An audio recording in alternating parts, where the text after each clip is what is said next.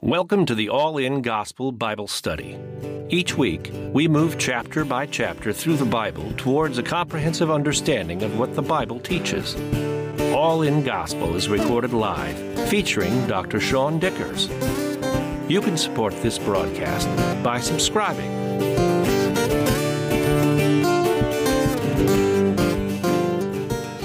All right, open your Bibles up to 1 Chronicles chapter 10. We will take off from there.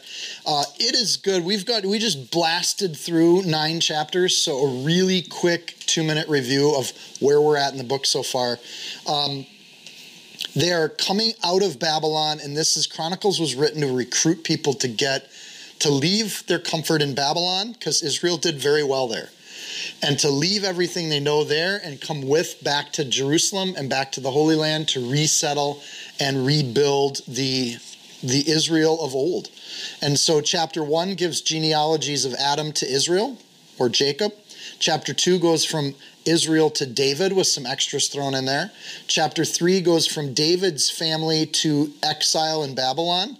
And chapter 4 shows Judah and all the territory they used to have. Chapter 5 shows Reuben, Gad, and the half-tribe of Manasseh and the valor and the prayer warriors that they used to be. Chapter 6 shows the Levites. There were musicians, priests, cities of refuge, the territory they stayed in. Chapter 7 shows Issachar, Benjamin, Naphtali, the other half-tribe of Manasseh, Ephraim, Asher, and it shows that all of them had leaders, all of them were people of faith, all of them used to be something great. Then chapter 8 shows Benjamin and its territory. Chapter 9 shows the priests, the Levites, and then we saw that word Nethinim. And so it shows this really group of people, the Nethinim. They're serving in Jerusalem at the temple. It has a footnote about King Saul and his surviving family, which has grown since they've been in Babylon. And Saul's family is not excluded or disgraced due to the fact that Saul fell. The sins of the fathers are not the sins of the son. So you have this summary of the entire nation of Israel in chapters 1 through 9 that show like all of these guys are coming back, and they're coming back into the kingdom. Dan is obviously left out to the reader. Like it's clearly like Dan's not part of that equation. So something happened historically there. So we start the history of Chronicles with chapter 10. And we start the narrative parts or the narrative sides of things. Verse 1 says, "Now the Philistines fought against Israel, and the men of Israel fled from before the Philistines and fell slain on Mount Gilboa." So not only do we start not a very fancy history, we start a history of Israel that they're in the worst of places. They're getting beat up. "Then the Philistines followed hard after Saul and his sons, and the Philistines killed Jonathan, Abinadab, Malchishua, Saul's sons, and the battle became fierce against Saul, and the archers hit him, and he was wounded by the archers.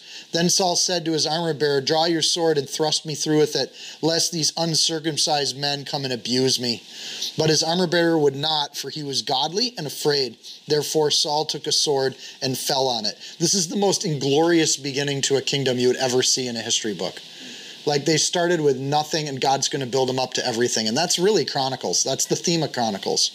So the Philistines were a sea people. They were not Canaanites. They were actually from an island called Crete, and people thought they were their distant relatives or cousins to the Greeks. So they had mastered iron. They knew how to use it. The same iron that's going to help the Greeks become a world power, that same fighting force. The Philistines were violent. They were traders, and they used their attachment to the sea and their ability to sail to put settlements all around the Mediterranean.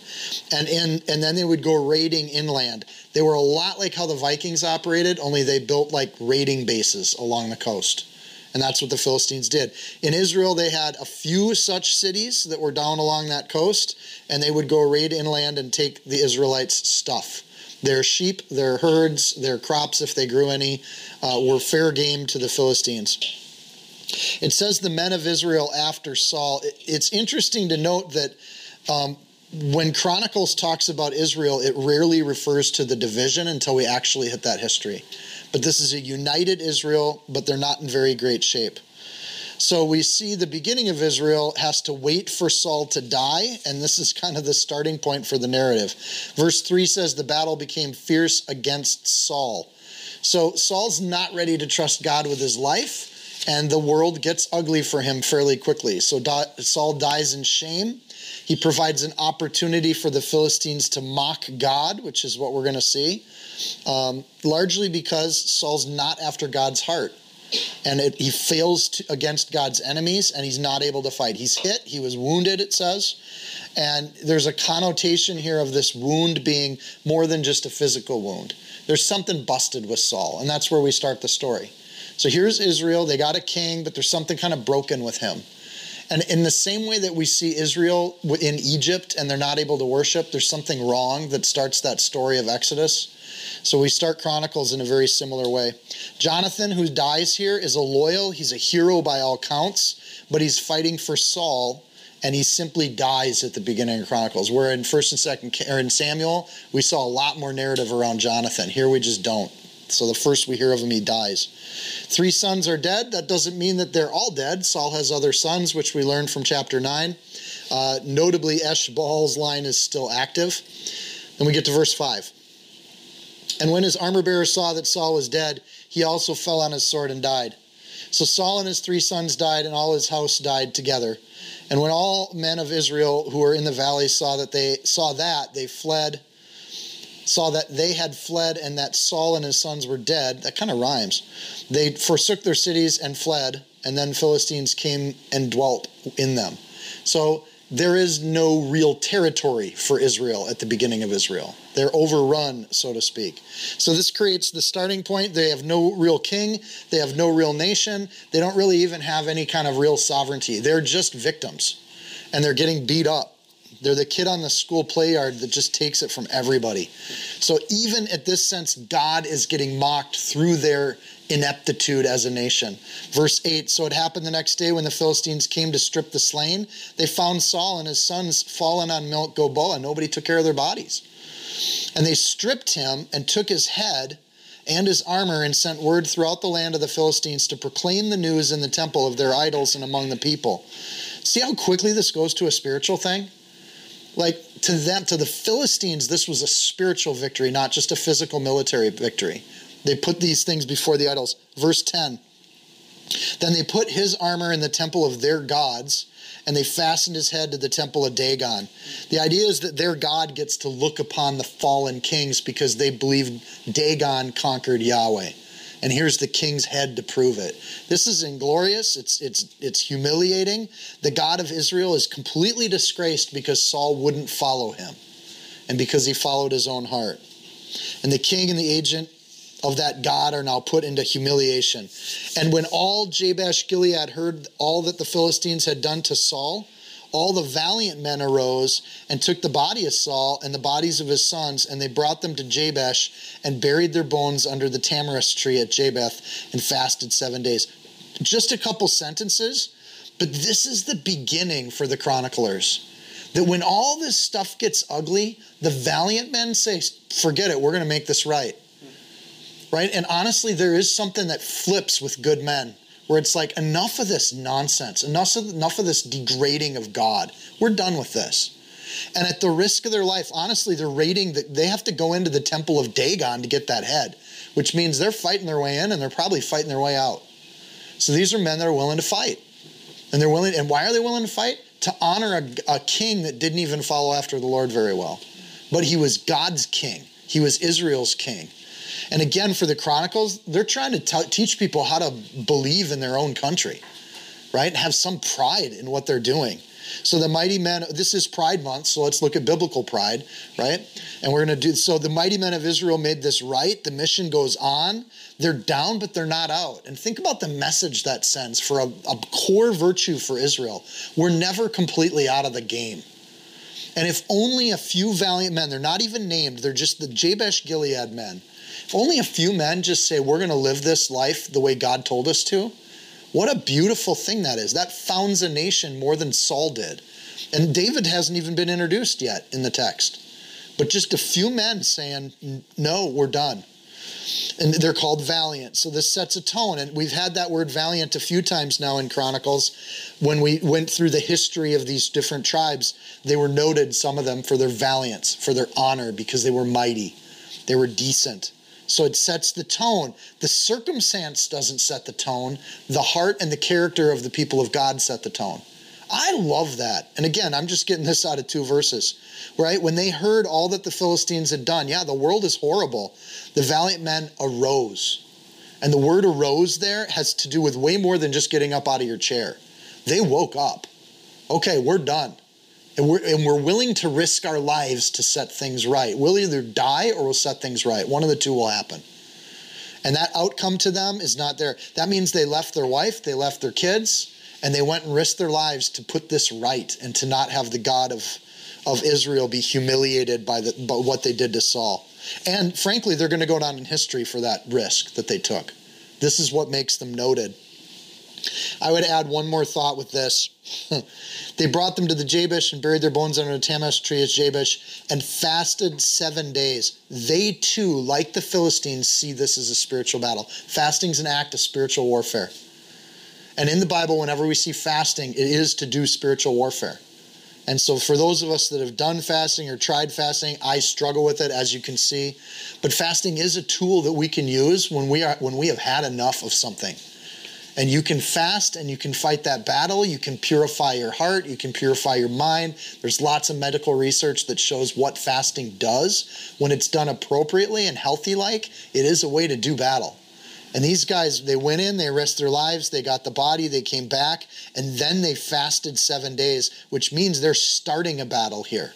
The battle didn't start with Saul. He was seeking after himself, and that wasn't even God's fight. But these valiant men started something new when they did this. I just love it. Notice the faithfulness, the honor, the fasting, the act of war that they carry out and how they do it. Their first act of war, they don't note that they killed a bunch of Philistines. They note that they preserved and did what was right by their king.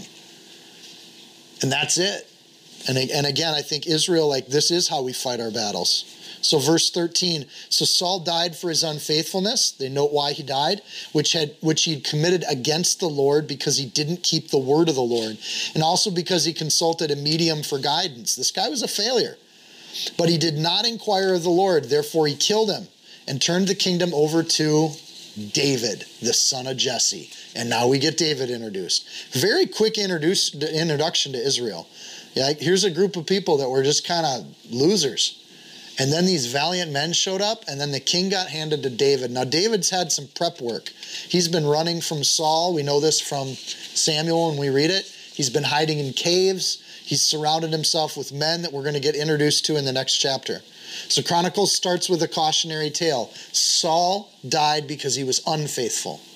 Now, look at what's going to happen to the faithful men of Israel. They're going to found a nation. This is just beautiful. And the other thing is Saul went to a medium for guidance. Part of Saul's problem, he was unfaithful because he didn't drive out the Amalekites, which God told him to do. So he didn't listen to God. But the other piece is he's going to everywhere else to look for advice and guidance. And this idea that this poisons the well for Saul. He didn't like what God said, so he went to a medium to try to get other advice. And in doing that, you generally know a person's heart based on where they go for help. When things are tough, when things are in trouble, where do people go? And it's interesting as you go through life and you have people that say they're following the Lord and doing other things, but then you listen to them when they get into trouble. Because as we get older, body parts start to go.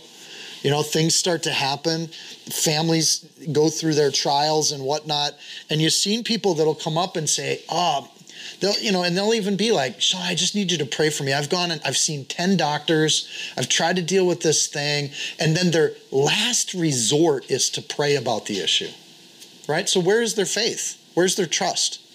And I'm not saying don't go to doctors. There's another way to do it, which is I have this thing, this pain that I have. Can you pray for it? Because I intend to go to a doctor and try to see. But I want prayer before I even walk into that medical industry. Now, in that case, where's the faith at? And wherever you put it, is the faith first with God and you go to God first? Or do you go to God after everything else has failed? Or in Saul's case, you go to God because you just want another answer. Or the same thing with current events. What does the world say about how I should act, how I should behave, how I should believe on a certain hot button issue? Oh, the world says this, and the world says that, and the world says this. Now, what does the Bible say about that? And it really shows you where their faith is, because they're looking to the world for what they should think before they go to the Word of God. The opposite of that, the flip side of that is instead of going to the mediums and trying to have them tell you what to think, or the media is what we call them today, right? We just say, you know what? Hey, here's this thing. What does God say about that thing before I hear anything from the world about it? And in that, I found a foundation that I can live on before I'm interested in what the world has to say about the issue. Now, I'm going to tell you right now on a lot of the hot button issues today, this is going to put you in conflict with a lot of people out there. Because the Bible's very clear on certain issues that are getting really muddied in our conversation today. But Saul's fault is this: he looks everywhere except for God in what he does. He's trying to be a king on his own strength and on what the world says and on what other nations say, what the world says. But it says here, but he did not inquire of the Lord at that time. So what he did was a mockery to God, and he became a mockery to God. He's supposed to be representing, and instead he's representing a failed state to the Philistines. All the world sees is an absolute failure.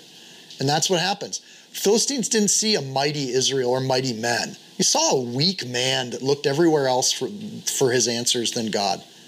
And the Philistines love seeing weak people. And the world loves to see weak Christians that will bend over for anything, compromise for everything, never stand up for anything, because they're not ambassadors of anything. They're just seeking after the world. And so you see Chronicles trying to instruct these Babylonian Hebrews as to what Israel is and what it means. And it's a thing in the heart before it's a thing of genetics or a thing of nationality. It's who you are on the inside. So God lets Saul die. He withdraws his blessing. The enemies swoop in on him and shoot him with arrows. And then he turns the kingdom over to this guy named David. God's choice, God's example for a king. We can be grateful that's all here, but from chapter 1 to here, we get the history of the world from Adam to David. And the Chronicles is giving you a good history book. Chronicles 11 digs right in on that. Then all Israel came together to David at Hebron. This is where David had been ruling, saying, indeed, we are your bone and your flesh. Also in time past, even when Saul was king, you were the one who led Israel out and brought them in. And the Lord your God said to you, you shall shepherd my people Israel and be ruler over my people Israel. The heads of the tribes of Israel got sick of Saul. Saul was always looking after himself. And at some point, the people that were in charge said, we would like to return to a godly kingdom. So the writer skips over 7 years of David ruling Judah alone, because Judah had already put him in that position. I think the reason the chronicler skips this is a point of division. The other tribes feel less than because Judah was smart enough to put David in charge first. Chronicles just skips that point because it doesn't help the argument of Israel as a united nation. And that was a point of division with right after Solomon. So Israel, it starts with verse 1, then Israel all came together. That's what's important. They're united. They're all on the same page. It's a clear focus. There's no splitting of the nation, no indication of it ahead of time. And then 3 marks of leadership. We're your bone. You're the one who led. You shall shepherd. So what we're going to get in chapter 11 is a Leadership 101 course. This is how you build kingdoms. And the first thing in building a kingdom is recognizing what a leader actually does and what a leader actually looks like. And in this sense that we're of your bone, David's one of them. He's kin. He's family. He's an Israelite. Like, he's not above them. He's not like Ptolemy ruling over the Egyptians. He's absolutely bone of their bone. He's of their flesh. So even though they're from different tribes, they all come together and say, you know what, David, you're one of us. Now, how does that distinguish him from Saul? Well, Saul, in a lot of ways, thought he was above them. And that he was ruling over people. But leaders lead their own people first. Second thing is, you're the one that led. Leaders actually lead, right? You don't hire a leader. You don't put them before a committee. Leaders just lead. And you can't really stop it. They just do it because they have some resolve in them. And they do that. And this is one of those things, like, what they're doing is they're simply recognizing what's already there when they pick David. David was already doing all the things that you couldn't stop him from doing. You could kick him out and exile him from the country, and he just finds a bunch of miscreants and leads them into godly men, and he disciples people in caves in the wilderness, because this is what leaders do. They lead. So he's of their family, he's of their kin, he's somebody that's already leading. And then 3, You shall shepherd. They recognize what God has said and they respond to it. A king should be a shepherd. A king should be a servant of his people. So David has this clear and known calling from God, and they agree with and resound with what God has said. This is very different than Saul, or the account of Saul that we saw before. The shepherd is a humble role. It's the servant's role. In any society ever, the shepherd is the least important job in the society. Just somebody who can make sure wolves don't attack. To just have a human. It was generally 10, 11-year-old kids. They'd give them a sling and a staff and say, make sure nothing happens to the sheep. So David was out watching the sheep when Samuel came by and asked Jesse to see his children. He didn't even show David to Samuel. Because the assumption is you don't want to see the littlest kid, that ruddy-haired little nincompoop. He's out with the sheep. He showed him all the impressive sons, but not the shepherd. And at this time, Israel, understanding what God said to David, you shall shepherd my people Israel, elevates the word shepherd from the least important to the most important in the society. The one who's willing to give their life for others is suddenly a leader. And that's part of what defines the leader. The shepherd is willing to put their life between the wolf and the sheep, even if it makes them unpopular with the wolf. So they see leadership, they support leadership. Kings build kingdoms, and David's our model king. Verse 3, therefore all elders of Israel came to the king at Hebron, and David made a covenant with them at Hebron before the Lord, and they anointed David king over Israel, according to the word of the Lord by Samuel. Samuel had already anointed him. Judah has already anointed him. So they announced this in Chronicles like this is the first anointing. And for the chronicler, this is the one that mattered. He's anointed king over all Israel at this moment. But God made a promise. It's been fulfilled. It says, before the Lord, again, panim, in the Lord's face. And they put this situation and they said, we're going to put this in God's hands and we're going to anoint David, but we don't anoint David. The anointing that really matters is that God has anointed David. And we're just going to acknowledge that. So the word of the Lord by Samuel, they recognized Samuel as a prophet. That God has a plan, and it was not Saul's lineage that it's going to be there, and God can move the kingship if he wants to. So it's God's decision. So now we get about the city of David. The first thing that happens as you build a kingdom is a kingdom needs a capital. They've got a king, now they need a capital. Verse 4, and David and all Israel went to Jerusalem, which is Jebus, where the Jebusites were, the inhabitants of the land. Now the Jebusites are people that Saul should have driven out because they're in Canaan. But he didn't drive them out because other accounts show that they were giant. They were big people and they were scary people. And Jerusalem's a really defendable city on a hill. So they were scared. And so they go in and it doesn't give a lot of account. It just goes that David and all Israel went to Jerusalem, which is Jebus, and the Jebusites were there, the inhabitants of the land. The other thing this means is that David picked a city that nobody could claim as their own. He picked a neutral location. This is part of why in America they picked Washington, D.C. It was territory that wasn't part of any state. It was neutral territory. It still is. But the idea is no state then could claim preeminence over any of the others.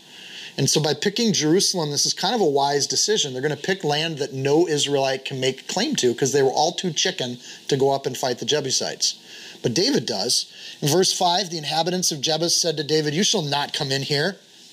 Nevertheless, David took the stronghold of Zion. That is the city of David, like he renamed the city. Now, David said, I love the fact that they just give this little account. The Jebusites are like, you shall not come in here, and then he does. Right? You wish there was more story. That could be a whole novel right there if any of you want to write historical fiction. Right? So I imagine them as little peas on the wall, like the VeggieTales with the Jericho story. Same kind of image as Jericho, right? Is you got these people inside the city saying, you can't take us. Who do you think you are? But David just does. Verse 6, now David said, whoever attacks the Jebusites first shall be chief and captain. And Joab, the son of Zeruiah, went up first and became chief. We get introduced to Joab. Here's our second major character in the kingdom. Here's the weird thing. We know from Samuel and Kings, Joab was captain before David said this. So maybe David was trying to like get a new captain, and this was like his technique. But he says this, and Joab takes the lead. Leaders lead. And then David dwelt in the stronghold. Therefore, they called it the city of David, and he built the city around it.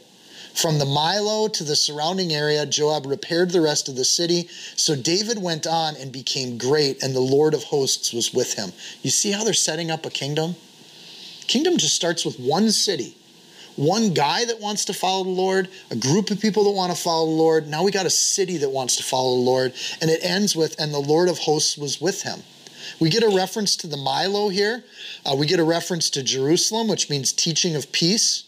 The city's relevant even before the temple. This is important because as they're calling people out of Babylon, there's no temple. But there are valiant men back in Babylon.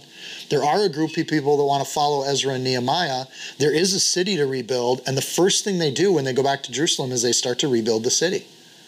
So they're following this same pattern, and they're showing people this pattern is how Israel was built in the first place. The task of rebuilding becomes a theme of Chronicles that we're going to see again and again and again. How important that task is. The reference to the Milo, they're excavating this now. And the Milo is an area where they built up an entire side of a hill. In other words, they terraformed to the point where it's not just a terracing, it is a stone rock face that's kind of an engineering feat. Not like pyramid level feat, but pyramid level technology. The ability to take that much weight and force and move it and move the city out. It's a pretty narrow hill that Jerusalem sits on. So the Milo reinforced a whole side, which people believe is how they could build the temple where they built it. So this Milo becomes an important feat, and they're digging it out right now. Then David dwelt in the stronghold. The first thing David does is he builds and manages a stronghold for the people of God, a place they can be safe. And again, this is how kingdoms get built. Strongholds are defendable, they're central, they're historically. Jerusalem is unclaimed in that it is no tribe can put a tag on it. And then it says Joab repaired the rest of the city. The very first thing after this victory is the military leader becomes the civic leader. So he's not just a soldier with arms, he's a soldier in building communities and cities. And there's an interesting way in which the Bible frames the idea of a captain. There's a military captain that defends the sheep, but there are also military captains that build things. They repair things. They fix things. They make order out of chaos. And they do it because it's in their heart and in their character. Verse 9 says, so David went on and became great. So this is the beginning. You have this introductory language. This is where it started for David. One city, one place. Not without trial, not without hurt. He's going to have betrayal. He's going to have want. He's going to have the whole thing with Bathsheba. He's going to lose his reputation and gain it again. But at the end of the day, Chronicles says David became great. And it is, because here we are 2,000 years later, actually more than that, talking about David 3,000 years later. We're still talking about David. We still name our children David, and we know exactly who we're naming him after. David went into this situation with great challenges. He's had great chapters of his life. He's had a lot of pain and betrayal in his life up to this point.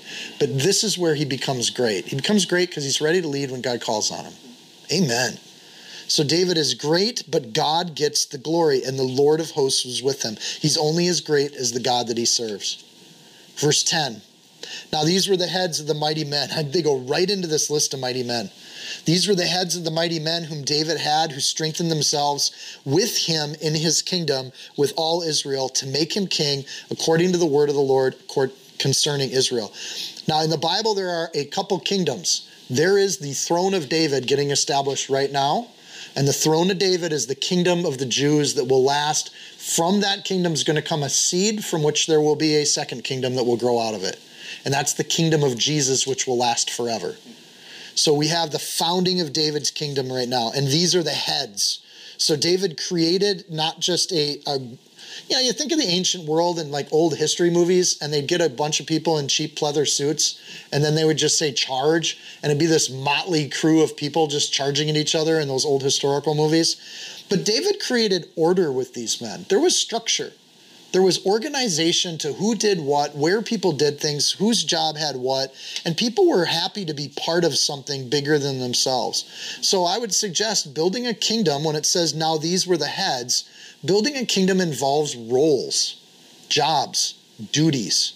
Things where people can be trusting the faithfulness of each other to do their job so that their other jobs are going to happen too. And if everybody's doing their job, the kingdom gets built and it moves forward. So this list is relevant to the writers of Hebrew, be it Ezra or a team of scribes around Ezra. This list is important to them. It's a big deal. It shows that David was surrounded by heroes. It wasn't just him. And think about that message for Ezra and Nehemiah. Israel got built by heroes, not by Ezra and Nehemiah, right? David's a shepherd. He's just taking care of this process. And so this list becomes really important. They needed heroes to rebuild Jerusalem from all the tribes, even Saul's descendants that get listed in chapter 9. Anybody that's faithful that wants to follow God can be mighty. And this list says that all over the place. These men did not start as mighty men. And I want to point that out. 1 Samuel 22. And everyone that was in distress, and everyone that was in debt, and everyone that was disoriented, discontented, they gathered themselves unto David. Right? These people were losers. They had done nothing in life that got them ahead. And David became captain over them, and there were with him about 400 men. How do kingdoms get built? They get built in the kingdom of God. They get built by people that have humbled themselves because they haven't done it on their own. And at that point of humbling of self, you can give yourself to something greater than yourself. At the point of humbling yourself, you can give what's left to something that's greater than yourself. And that's what God calls us to. He invites everyone into the kingdom of God to give themselves to something that's greater than themselves, to commit something. So what changed from them being distressed to guys that impress? What changed them from being in debt to being blessed? What changed them from being discontents to men of substance? Look really carefully. It is God who strengthened them. Verse 10. Who strengthened themselves in him, in his kingdom with all Israel, to make him king according to the word of the Lord concerning Israel. God made them great through David. So they're with David, number one. They're in his kingdom. And his kingdom at this point, by the way, in Hebron is pretty minor, right? Even before Hebron, they were joining him in the caves. And they lived life with them. They made little campfires in the cave, and they told stories, and they had food, and they raided Philistine camps for fun. That's what they did. And they joined, and he organized them, and he taught them about the law of God. It says they were with all Israel, so they're not just with David, they're with the kingdom. So they're with each other. There's a brotherly kindness between them, even though they come from different places, as we're going to see. They were family. And that family nature of David and his men made a kingdom. It built something special. And then 3, it's according to the word that David is teaching them in those caves. This is what God says about your life. This is what God says about pride, about money, about your relationships with the opposite sex. This is what God says about how you're supposed to live your life. It doesn't feel right because it's supernatural. And your flesh is going to tell you one thing, but God says this thing. Do it God's way and watch what he does. And these men, they didn't have anything to lose. Man, what a good place to start your walk with the Lord. You got nothing to lose. Just give it to the Lord. And then it's like, as you see your life get put back together, you're like, I never want to go back to that old self. That stuff was garbage. I never want that in my life again. So they grew because they were there, they were together like a family, and they followed the Torah. TTT. There, together, Torah. I know that's a stretch. Likewise, they were with Jesus. They submitted to the kingship. They're with the family of the church. They are studying the word of God together. I don't know about you, but there's a huge connection here to what the chronicler is trying to emphasize and what we see Jesus emphasizing in the church. Be there, give your life to it, be part of the family, brotherly friendship, and study God's word. And it makes you mighty in God's eyes because in doing that, you take on a valiant role of serving other people than yourself. It's awesome how that works. So we go up to Jesus, we sit at the throne, and we make Jesus king just like these men made David king. It's mirrored. And it shows that they made David into a king because they honored him. And we make Jesus our king because we honor him. Kings need followers. And I want to line up and say, just like Mary did, look at me, I'm your maidservant. Lord, I'll serve you. I'm a bondservant to Christ, like Paul said. Like we become servants of the king. So the mighty men also listed in Samuel 23 are called the 30 sometimes. If you count them all up, there's actually 37. We know that in that list of 37, we have like some people that have died. So it could be that they kept the number at 30. It could be that 30 is like a nickname, like they had bench warmers, right? So it could be that they would send out 30 at a time. It could be that some of them got old and retired and they brought in new people. We don't know. But people say, well, that's an error in the Bible because they call them the 30. But I would say as a proper noun, that's just a general term. And the fact that there's 37, for me at least, that doesn't break my faith in any way. So, and this is the number of mighty men who David had. First, they list Joshua-beam. He's Josha-Basha-Betheth in Samuel. So Joshua-beam is likely an abbreviated version of that name that we see in Samuel. They're both the son of a Hachmonite, so it's the same person. The chief of the captains, he lifted up his spear against 300 and killed by him at one time. So first of all, they note his feat on the battlefield, but the fact that he's over all of the captains, he's like the CEO of the mighty men. He's the administrator. He runs everything. So these guys all have duties, as we're going to see. And I'm going to suggest that with the introduction to each of these characters, we see a different kind of personality type that is in it, is what builds kingdoms. And the first one they lift is the guy who's in charge of it. He's the administrator. He's the leader of leaders. And so you see that this administration character of Joshua-beam is part of what builds David's kingdom. He has a guy that runs things. And David can focus on the spirit, the direction, and the vision, but he has somebody in operations handling stuff. That's what he does. Administration builds kingdoms. So if you're one of those kinds of people, be proud of yourself. You're needed in God's kingdom. Or you get people like me that lose receipts all the time. So verse 12, after him was Eleazar, the son of Dodo, the Ahohite, who is one of the three mighty men. We'll get into that.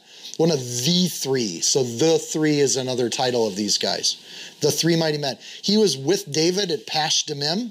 And now the Philistines were gathered for battle, and there was a piece of ground full of barley. So the people fled from the Philistines, but they, implying David and Eleazar, stationed themselves in the middle of that barley field, and they defended it, and they killed Philistines. So the Lord brought about a great victory. This is in 2 Samuel 23. All the other men run away.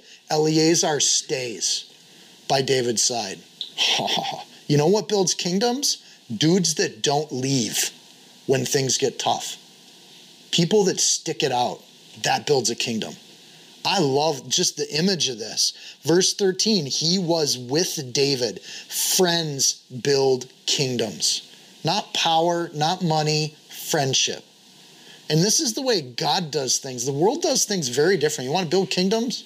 Make an electric car and a boatload of money and you can build yourself an earthly kingdom. You want a heavenly kingdom around you? Build friendships. Be side by side. Hang out and do things together. Spend time together. Get ready because at some point spiritually, you're going to get a chance to defend a barley field.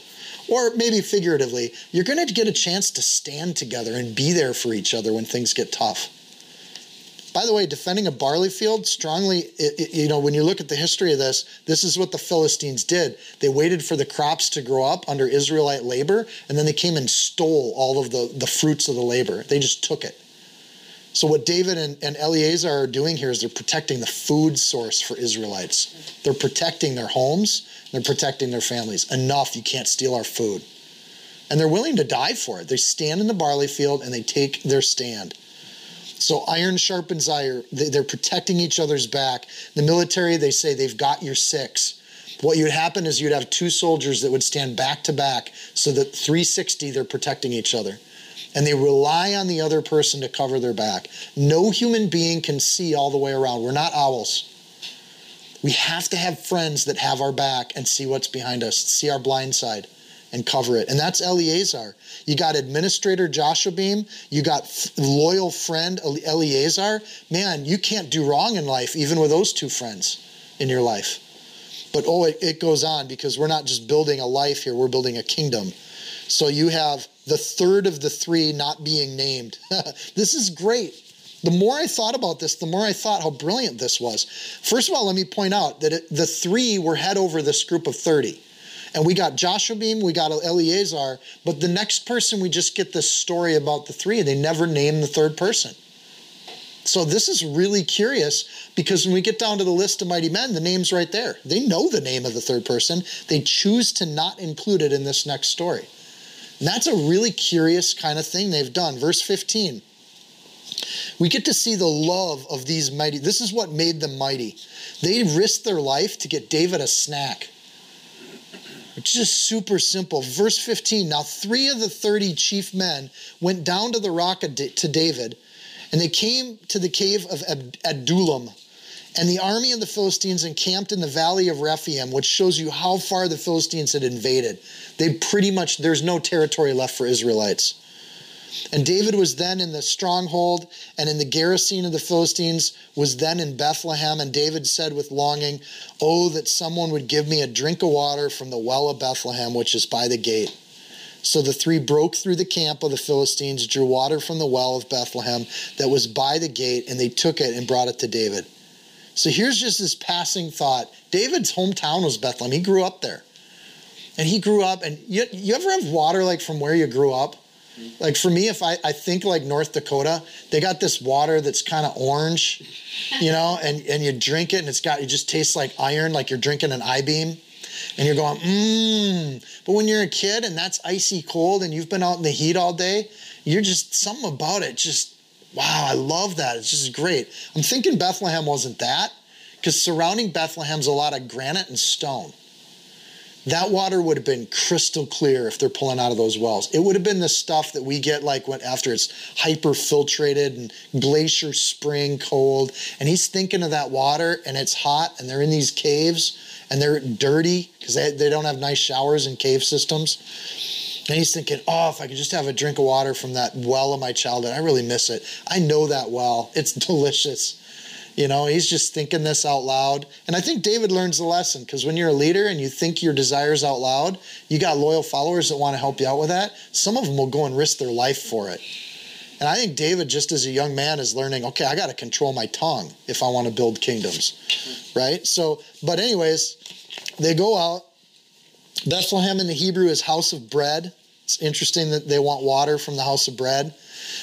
Bethlehem as a town is notable because Rachel is buried there. This is the burial site of Rachel. This is where Ruth and Naomi came to meet Boaz. So you got the story of 3 different women that are all in this town of Bethlehem, this little town of Bethlehem, right? Up in the hill country. David also said this with longing. He wistfully wants something. And I think this is honestly because David corrects this later in the story, but this idea of wistfully looking back to something that was, right? I wish it could be like back in the day when they were baptizing people down at Pirates Cove. And I wish it could be like when all the hippies were getting, I wish it could be like this. We get a lot of that in the Calvary Chapel movement. Back in the day, it was so awesome. The problem with that is you don't build kingdoms with that. You actually threaten the lives of your people when you think like that.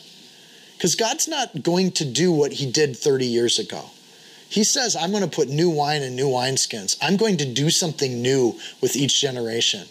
And he's continued to do that for 2,000 years, surprising us, delighting us. If we want living water, we don't think back to what happened in our childhood.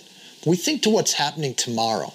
What's God going to do next? Because he says, if you even knew who is talking to you, you'd know that this water here, you're going to get thirsty again. You're going to wistfully want more of it later. But with me, I'm the living water.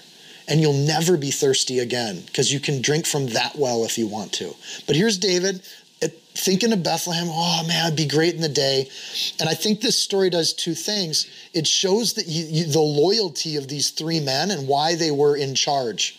They weren't in charge because of skill or talent. They note what they did on a battlefield. But this is part of why David trusts them, is they'll give their life for this guy. And so there's a thing there. And David is going to should resist the urge. But what builds kingdoms in this story is loyalty, kindness, brotherly kindness, which Peter calls us all to. That's what we're supposed to be doing in the church, is this kind of thing. Nevertheless, David would not drink it, but he poured it out to the Lord. And he said, far be it from me, O God, that I should do this. Shall I drink the blood of these 3 men who have put their lives in jeopardy? That's a rhetorical question. The answer is no, you don't do that. For at the risk of their lives they brought it. Therefore he would not drink it. These things were done by the 3 mighty men. This is what made them mighty. It's not how many people they killed, it's how many people they loved. How many people they cared for. Very different from how the flesh thinks of mighty. But the Bible's defining what it means by a mighty man. Someone willing to give their life for a friend.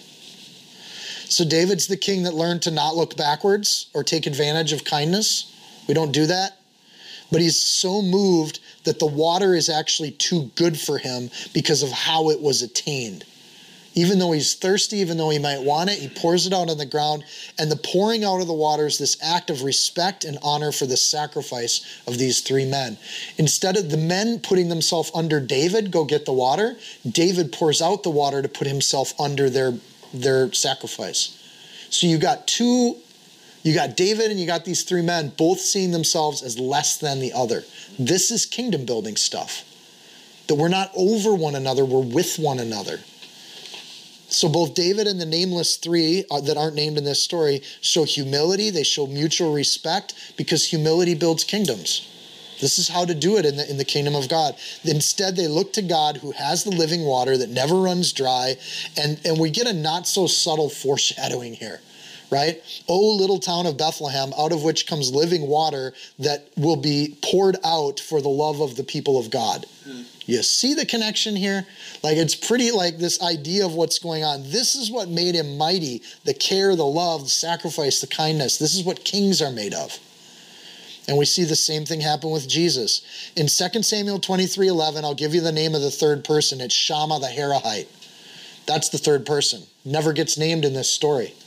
And I think that's an interesting point. He's guarding the town's food supply when he shows up in 2 Samuel. In verses 11 and 12, you got Joshabim and Eleazar, but the 3rd one's a guy named Shammah.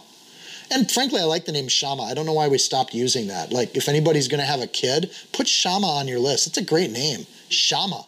What do you call him for short? Shammah. You know, you can, I don't know. Longer. Oh, that's longer? That's not for short? So the fact that he's not named, I think, is making a point by the writer. So it may be that they're honoring him, that he was so humble he wouldn't want his name listed with these things. It could be that he wanted his king to get the glory and not himself. In a story about humility, that makes a lot of sense. And part of what builds kingdoms here is this behind the scenes guy, this not named guy. Any event, anything you want to do, there are probably an army of people behind the scenes making that happen that don't get named and they don't get put on a stage. There's hundreds of shammahs that make music concerts happen and big church events happen, that make church on any given Sunday. There's shammahs in the background making that happen. Shammah, shammah, shammah. They're all over the place. So maybe that's, maybe I'm starting to speak in tongues. Verse 20, Abishai, the brother of Joab, was chief of another 3. He'd lift his spear against 300 men. He killed them, and he won a name amongst these 3. Of the 3, he was more honored than the other 2 men. Therefore, he became their captain. However, he did not attain the first 3. In other words, we're going on to a 3rd name, and the writer makes it very clear this is not Shammah, right? I'm not naming the 3rd person of the mighty men. This is another 3 that he's part of. So he's going on to a 4th guy named Abishai. He also, I should point out in 2 Samuel 21, this guy killed a giant just like David did. David killed Goliath. Abishai killed another one. And David starts a fad because they're going to finish. Goliath had 4 relatives. And David, remember when he picked up his stones, he grabbed 5 stones. There were 5 giants of the Philistines. And when David kills Goliath, these mighty men, they will take out the other 4, and in doing that, gain renown. And again, you've heard David and Goliath, and often it's an image of the giants in our life, the battles we fight. And if that's the case, David didn't fight all of his own battles. He had family that helped fight battles. And so that image of killing the giants in your life, but you don't do that on your own. David didn't do that on his own. There were 5 giants. He killed one of them, and his brothers killed the rest. So we're going to see people like Abishai. Part of what elevates him is this. The narrative that gets told in Chronicles, though, is that he beats up 300 people. I want to address this whole one person killing hundreds of other people. First of all, he doesn't have a machine gun. He has a staff or a spear. How do you kill 300 people with a spear? And there's two ways to approach this biblically. One, this is an actual miraculous intervention of God to give a covering to a warrior or a battle rage to a warrior that makes him fairly unstoppable on the battlefield. So one way to approach this is that they were covered by God, and God actually gave them supernatural strength and endurance to fight a battle where they killed 300 people. That's one approach to it. The second approach to it is more of a practical, non-miraculous approach to say, okay, well, how does that happen exactly? And first you'd talk to a soldier about that. Okay, how does one person take out 300? First of all, having a good tactical position will help you do that, which means you're smart. You pick your battlefield. You know where to fight. You pick bottleneck spots. You're not fighting 300 people at once. You're fighting them as they come, right? Second, it takes superior weaponry in your hands. And from a spiritual sense, we got the Word of God. We have the best weapon available in the spiritual warfare world. But iron is in short supply for the Israelites because the Philistines wouldn't let them have blacksmiths. So they couldn't make their own weapons. So they either had to steal them from the enemy, which we're going to see in the next story, or they had to secretly blacksmith in the privacy of their own villages, right? So this was hard to do. But at the same token, I'm talking about preparation would be a second major element to win these kinds of battles. Preparation. Get ready for it. Pick your position, prepare for it, and then superior training. If I have superior training, it matters not how many idiots come at me. I can use the same technique over and over and over again and deliver killing blows one after the other. So for those of you that aren't into military, there is something about having martial training that will give you a significant advantage over a bunch of C-rating pirates that are just going for loot and food, right? A trained soldier is the equivalent of many untrained soldiers. So picking the battlefield, having both the spiritual and physical resoluteness, being trained, being exercised, having your muscles in shape, being ready to go. And then you think on that second take, then it's fairly practical and fairly possible. But both there's a spiritual and a physical element that operate together in selecting leaders. This guy was ready to fight. He knew how to pick his battleground. He had some martial talent that he could use, and this made him a leader in the kingdom of God. This made him a leader amongst the mighty men to where he's getting named in this kind of way with the story. So he has the blessing of God, but he also has courage and he has talent and he has a work ethic to make it happen. There's a resolve to Abishai. If you can fight that kind of fight, I mean, you're just as good as Joshua Beam when it comes to preparation and training. So I would argue what Abishai shows us is that in the building of kingdoms, talent and competence and perseverance are relevant. This guy knew how to fight, and that makes him valuable in a kingdom. And I think of like the spiritual kingdom that we're here and the battles we're told to fight, which are not of flesh and blood. Like, who are the warriors? Who's ready to share their faith at any time and any moment? Who's able to share their faith with people every single day when you encounter them and run into them? Who's ready, prepared? Who's got the Word of God ready to go? They got superior weapons at their disposal. And who's been in training for years to get ready for those moments? Those are going to be leaders in the church. The people ready that know how to fight battles. The other thing is if Abishai knows how to kill 300 Philistines, I would put him in charge of training other people. Right? Like, let's teach people how to fight like Abishai. Whatever martial arts he's using, let's teach that because it seems to be effective against Philistines. So then you get to verse 22, one of my favorites, Benaiah. He's the son of Jehoiada, the son of a valiant man from Kabzeel. Okay, I just love the fact that, like, the relation he has to his father is part of what identifies him, and that's okay. That's actually pretty cool. Who had done many deeds. He's done many deeds. We don't even get all of the things, but here's a couple. He killed 2 lion-like heroes of Moab. He also had gone down and killed a lion in the midst of a pit on a snowy day. Verse 23, he killed an Egyptian, a man of great height, 5 cubits tall. In the Egyptian's hand there was a spear like a weaver's beam, and he went down to him with a staff, wrestled the spear out of the Egyptian's hand, and killed him with his own spear. These things, Benaiah, the son of Jehoiada, did. I like that they keep the son of there. He's still the son of Jehoiada. And he won a name among the 3 mighty men. The 3 mighty men saw this guy, recognized him, and knew who he was. And indeed, he was more honored than the 30, but he did not attain to the first 3. And David appointed him over his guard. So he wasn't one of the chief administrators of the group. He wasn't there. He's a younger guy. But he's a younger guy that did stuff, did a lot of stuff. And so we look at these things and we look at these stories. This is a guy that just keeps outdoing himself. Because I think with Benaiah, you have an internal character that doesn't rest.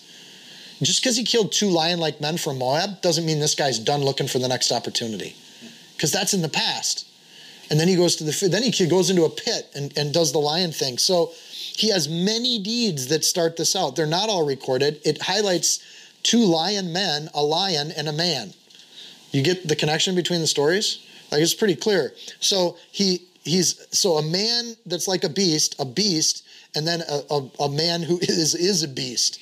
And he goes down. What would drive anyone to jump into a lion pit? We need to know something about lion pits and what they were. If you had a lion nearby your village and you had children, this is a major hazard. It's like living on the edge of a forest and you know there's wolves in that forest. The first thing you do is you tell them horrifying fairy tales so your kids don't go into the forest. Second thing you do is you actually watch out and monitor for your kids. You protect against the wolves. But lions were a lot like that in the Middle East. If you had a pack of lions that had taken up near your village, you didn't let your kids go running freely, and you put out defenses against lions. One of those defenses is to create a lion pit. And you'd say, well, like in the movies, they put a bunch of spikes at the bottom of the pit. No, they don't. Because if the lion falls into the pit and dies, you just lost 3 weeks worth of meat for the entire village. You didn't just put spikes in the pit. You put a pit there so the lion couldn't get out. And you go check on the pit every week. And then you go, oh, there's a lion down there. And the other thing you do is you don't just leave a lion down there to die of starvation. You lose all the good meat. Somebody has to go into the lion pit. So you'd think to yourself, well, why don't they just shoot arrows down and do this? And I have no idea why that's the case. Why they wouldn't just kill the lion from above and get the fresh meat. But you understand the tradition of what this was, why there were lion pits. They were built to be a protection. But this guy goes down into it. The only reason I can even think of to where an adult man would jump into the lion pit is if somebody went into that pit or fell into the pit with the lion and he needs to be protected. At that point, you don't go running back for the arrows. You jump into the pit and you protect the kid. And I don't know if that's the case. The Bible doesn't say it, but it does say he jumped into a lion pit. And if you're just trying to think of what possible situation would arise to make a human being want to jump into a pit with a lion, maybe Benaiah was just oblivious and he fell into the pit, right? That's possible, but that's kind of a stretch because he seems like an intelligent guy who does many deeds, and that would be an embarrassing moment. The lion has to get dealt with. He's the guy that jumps in to deal with it. He's the guy that puts himself in harm's way to protect other people. And it makes the side note of he in the midst of a pit on a snowy day. So there's snow in the Middle East on very rare occasions. Lions then will feed on the sheep. It's a thing. So you got this brutal, violent animal in a pit. It's a snowy day. It's cold. Why would you make the note of it's a snowy day? And maybe it's just because it was. But also you're creating an environment where it's cold. It's dangerous to be injured. So then he kills this Egyptian, right? Egyptian in the Bible is always kind of a typecast for the world, the enemies of God's people. So here's a massive enemy of God's people. He's a big one, 7.5 feet tall if you go by a standard cubit. So he's a big man, even by today's standard. So this makes Benaiah a giant killer, but he's not killing one of Goliath's family of Gath. So he's just killing a big guy, but not what they would define as a giant, which says giants were giants. Because this man on a battlefield would have been a danger, him jumping into a lion pit and killing the Egyptian is actually a very similar behavior. It's consistent. If he takes on this giant, then this giant doesn't enter into a battlefield where little small 5'2" Israelites have to fight him. And if he's got a staff like a weaver's beam, he can whip that thing around on a battlefield and he can kill hundreds of Israelites. So they're like a lawnmower on the battlefield. And you don't want these guys that have a height advantage and they bring it with them with their own legs. That's a dangerous thing for other Israelites. So it's common. We saw it with David and Goliath where 2 armies face off. And you say, you send out your champion, I'll send out my champion. And the whole idea is people don't have to die. You get a champion that wins or loses, and if both sides are honorable, that decides and determines the winners, and the other side gives up ground because your best guy can't beat our best guy. And so Benaiah is clearly in a situation like that, perhaps. It doesn't say that. But in killing this Egyptian, the whole point of the story is Benaiah is protecting the Israelite army from that guy. And he puts himself in harm's way so other people don't have to. So in the church, when the wolves come, when the lions come, I would argue there's people called bulldogs. And healthy churches have people that will not tolerate or accept people coming into the fellowship just to prey on the people of God. No, thank you, not here. You don't get to come here and do that to us. And so you have people, and here's the weird thing with the bulldog's personality, if they're on your side, they're lovable, they're cuddly, they love to make people laugh, they're sweet, and they're quiet. And they protect without reservation to themselves. And most of the bulldog personalities are fairly quiet people. But if you mess with their family, they become something else. Something else happens to them. When the Israelite shows up, when the lion's in the pit, when there's two lion-like men of Moab, right? They're dressing up as little lion, putting on little lion helmets and coming into battle or something. No, not here. You don't get to pretend you're a lion in our church. Your identity is as a human being. You don't get to say you're a lion and come here and preach that to other people. So, ironically, bulldogs are bred to take on bulls. That's why they're called bulldogs. Little things like this. But they're bred to taunt bulls so that when the Spanish people would play with bulls, they could protect the humans from the bull. So you got this image of a bulldog. They're very aggressive. They have no concern for size differences whatsoever. So they will bite the bull, and this is maybe PG, sorry about that. The bulldogs would train to target the bull's special parts because they could reach them. And they'd get under there, and they'd cause enormous amounts of pain for people that wanted to do harm to the humans. And so there are sometimes people in a church that really don't care what the threat is, what the size is. They'll throw themselves in the middle of it, and it will be more painful to deal with the bulldog than it will be to endure the bulldog and try to target people within the church. They're the gatekeepers, they're the guards, they're the ushers. They're the people that say, nobody gets past me to hurt these sweet people that I love. That's a bulldog. And kingdoms are built because people like Benaiah exist in the kingdom. I always thought I was one of those bulldogs. And maybe I was for a season. And God called me to some other things. He gave me this fascination with the Bible. Right? So in that sense, a bulldog's willing to say no to people that want to push their own will upon a body. A bulldog is willing to escort somebody out that's going to be disrupting the teaching of the word. A bulldog's willing to set boundaries, parameters, and enforce them.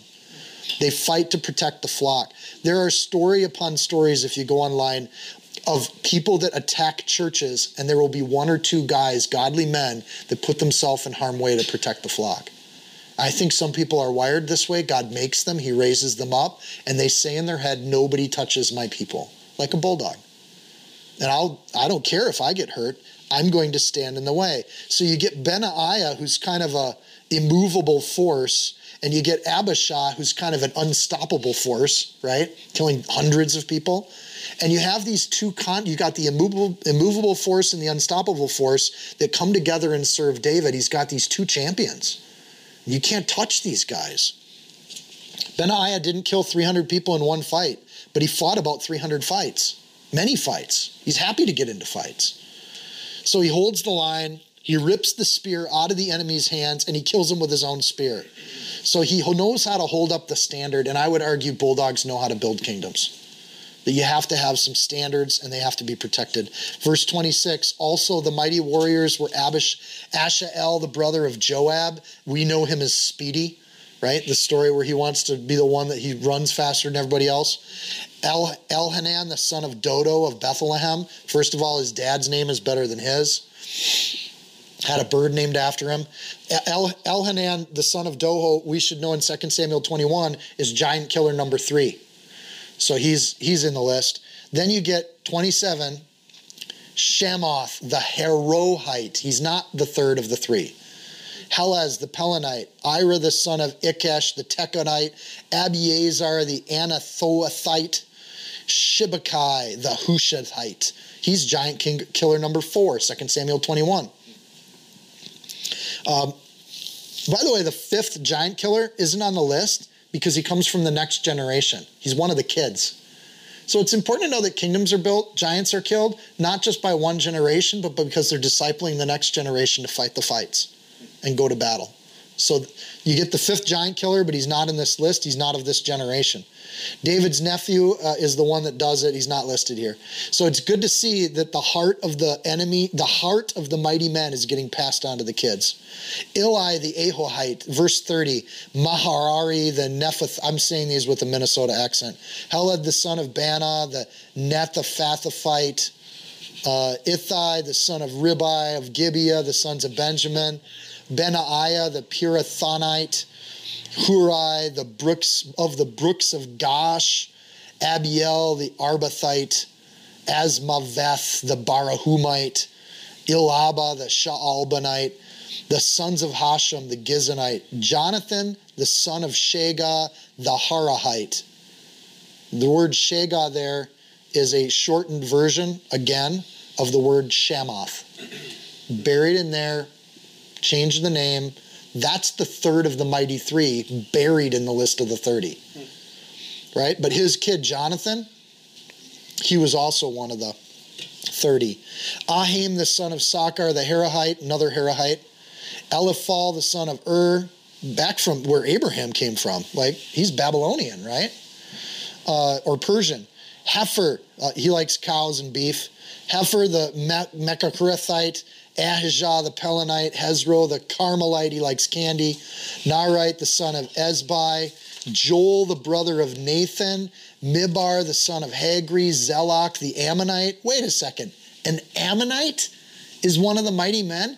So it just occurred to me when I hit verse 39 that they've been naming the nationality and the family group of each of these guys. You notice how few of the tribes of Judah have shown up? Who's building the original kingdom of Israel? What's the writer trying to say with all these nationalities? Tell you what, when God builds a kingdom, it doesn't matter if you're Jewish or not. It matters if you want to follow the king. That's it. So here you got Zelach the Ammonite that says, I'd rather serve David and David's God Yahweh than what I got back in Ammon. So I'm going to give up my life. I'm going to go live in a cave and I'm going to support this guy who doesn't even have a kingdom yet. And I'll serve him with my life. That's Zelach the Ammonite. I don't know much about Zelach because this is all we get, but I want to get to know that guy in heaven. What made you change? What made you go from your old life to this one? What made you deny your entire family history to come serve Yahweh? And I have a feeling the answer is going to be because Yahweh was good. And I wanted to serve the right side of the battle. Naharai the Berothite, the armor bearer of Joab, the son of Zeruiah. Ira the Ithrite, Gareb the Ithrite, Uriah the Hittite, we know his name. David killed him, doesn't get mentioned here. Zabad the son of Ali, Adina the son of Shiza, that's a suburb in Minnesota. The Reubenite, chief of the Reubenites, and 30 with them. He had his own little pack that followed him around. David didn't just lead men, he led leaders. And I think that's interesting in verse 42. Kingdoms are built not just because of one leader, but because a group of leaders gather around a common idea to serve the Lord and King. David made mighty men. He didn't make a bunch of slackies. This guy leads people and manages people. Verse 43, Hanan the son of Maacah, Joshaphat, he's a big guy. They called him Big Guy Josh. The Mithnite, Uzziah the Ashtorethite, Shammah, and Jael, the sons of Hotham, Ararite. Verse 44 shows us 2 brothers that fought together. Isn't that cool? Brothers fight together. And I think that's like blood brothers, but it's also just spiritual brothers. But these are blood brothers. And they do this and they make this decision together. When Jesus picked his disciples, he had a couple of those brother sets that go together. When 2 brothers agree on something, and those of you with brothers, you know this, it's hard for 2 brothers to agree on a large number of things. But when they do agree on 2 things, they're an unbreakable bond. They got trust that goes all the way back to childhood. So it's a beautiful thing when you see 2 brothers that are fighting for the kingdom together. Verse 45, Jediael, the son of Shimri, Joha, his brother, there's another set, the Tizite, verse 46, Eliel, the Mahavite, Jerobiah and Joshaviah, the sons of Elnaam, Ithma, the Moabite. Again, a Moabite is part of the crew. Eliel, Obed, and Jashiel the Mesobite. 2 Samuel 11 tells us all about Uriah. It's interesting here that Uriah wouldn't go home while his men were in the field. We get a little sampling with the story of Uriah the Hittite. By the way, Hittite, that's not Jewish either, right? This is another enemy kingdom. But this guy sacrifices his own desire to go home to be with his wife, to lay on a doorstep waiting for his king, and will sacrifice everything until the battle's won. This guy's all in committed. And Uriah is the one that David saw as disposable. What were these men like to a guy? These were valiant soldiers. And let me say this too to the ladies in the room. What were their wives like? What kind of wives support a guy to be this kind of guy? And because they're making sacrifices too. Like husbands and wives, they're one flesh. They go in it together. So what does it look like when you got women that support their men to be these kinds of warriors?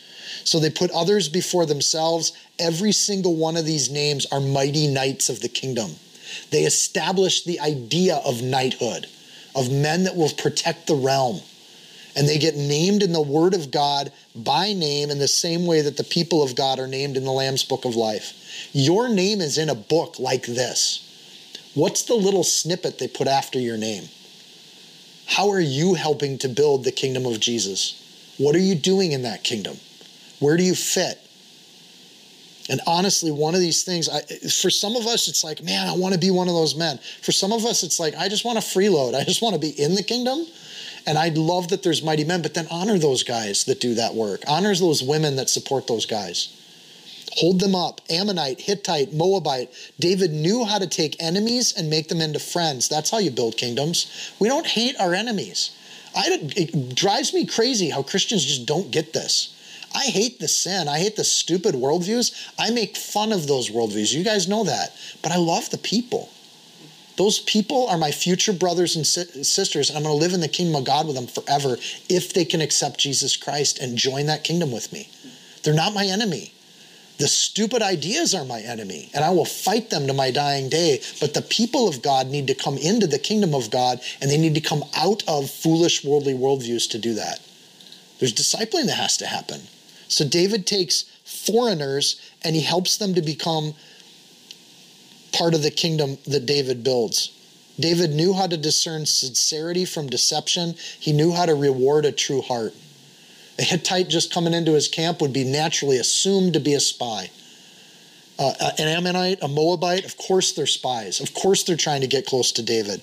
But David somehow or another knew how to recognize a heart and elevate a mighty man who had a sincere heart regardless of where he came from. Do we have that ability in the church today? No matter where somebody comes from, what walk of life they had, what sins they were part of before they came to the church, do we have the ability to recognize a sincere heart versus a faker and a poser? And do we know how to reward and elevate and love and bring into the family people that are sincerely seeking out God? And do we know how to recognize a spy when they're in our midst? They're just here for themselves. What does that look like? What is that? There's a spiritual discernment that has to happen. David had that discernment. That's how he built his kingdom. Everyone had their part in this kingdom. I think the writer's trying to say they all built this kingdom together. Right? So if you're back in Babylon and you're a Babylonian and you want to come help build Jerusalem, there's room for Babylonians.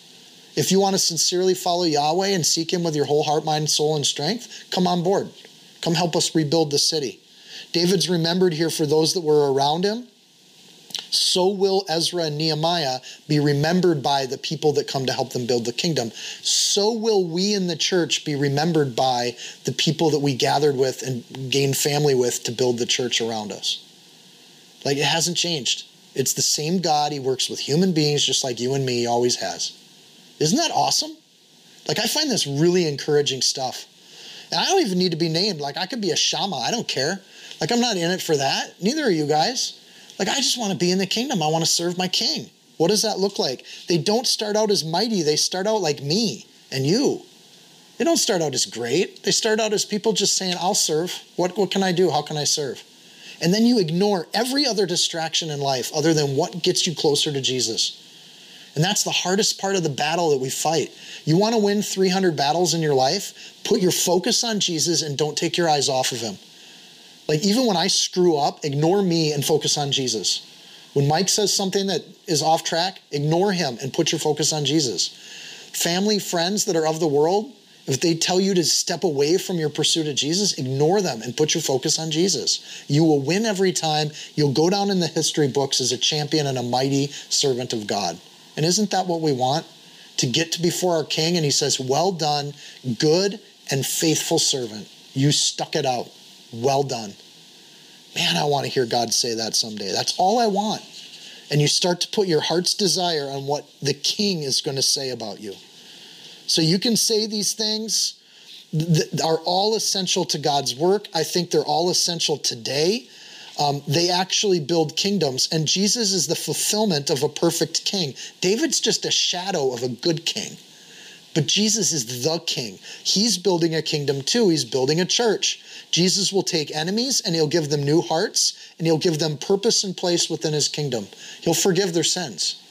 Jesus will employ everyone according to their gifts and talents, and he'll use different people differently. Jesus is going to build his kingdom by discipling and training unmighty people to be mighty people. Jesus is taking everybody from all walks of life in all places, and he's teaching them how to live holy and serve the kingdom. He's doing the same thing. And so you see this group of mighty men. This is David's church. This is his home church. These are the people that built the kingdom. Jesus is the King of Kings, and he's the Lord of Lords. And even better, he defines himself, just like David, as our shepherd. He's here to serve and protect us. So he draws a hedge around us and he guards us. So the followers of Jesus, they repent, they join Jesus, just like the mighty men did. They're family with Jesus, just like we're called to be. And they learn God's word together, which is what God told the church to do. Like, it hasn't changed. This looks exactly like the church. It's just a foreshadowing of it. God uses admin, friends, brotherly kindness, loyalty, humility, food protectors. I like those people. And he uses people with talent and competence, but he also uses bulldogs and guards. And he uses followers, and he uses people of sacrifice, and he uses the masses to follow and build a kingdom. That's what God does. It's what God did with David. It's what he's still doing today. Let's pray. Dear Lord, we just thank you for this list of mighty men. We thank you for a focus on how you build kingdoms and how you do it effectively and how you have always done it effectively. Lord, this kingdom looks very different than what our world says a kingdom looks like or how it's built.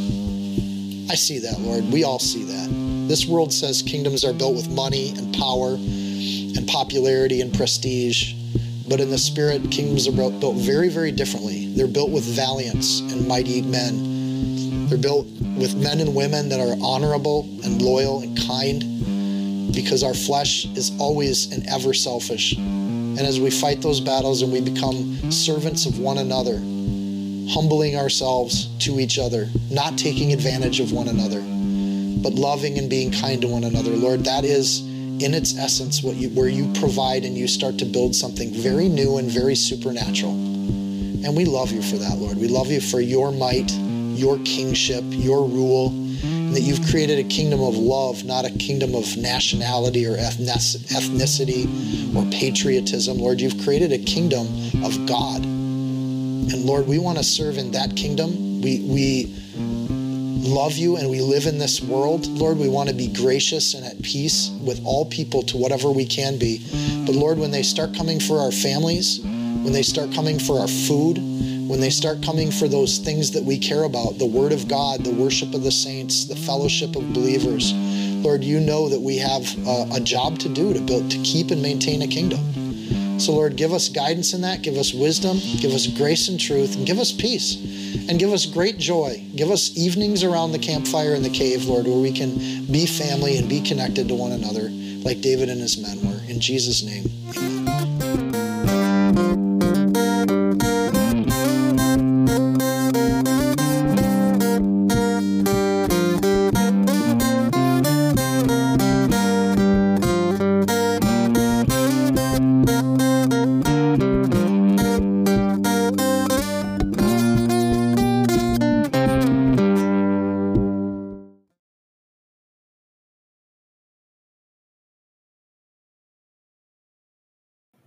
If you found this teaching helpful, insightful, you can support this podcast by sharing it with a friend. screenshot it, tag it, post it on your social media.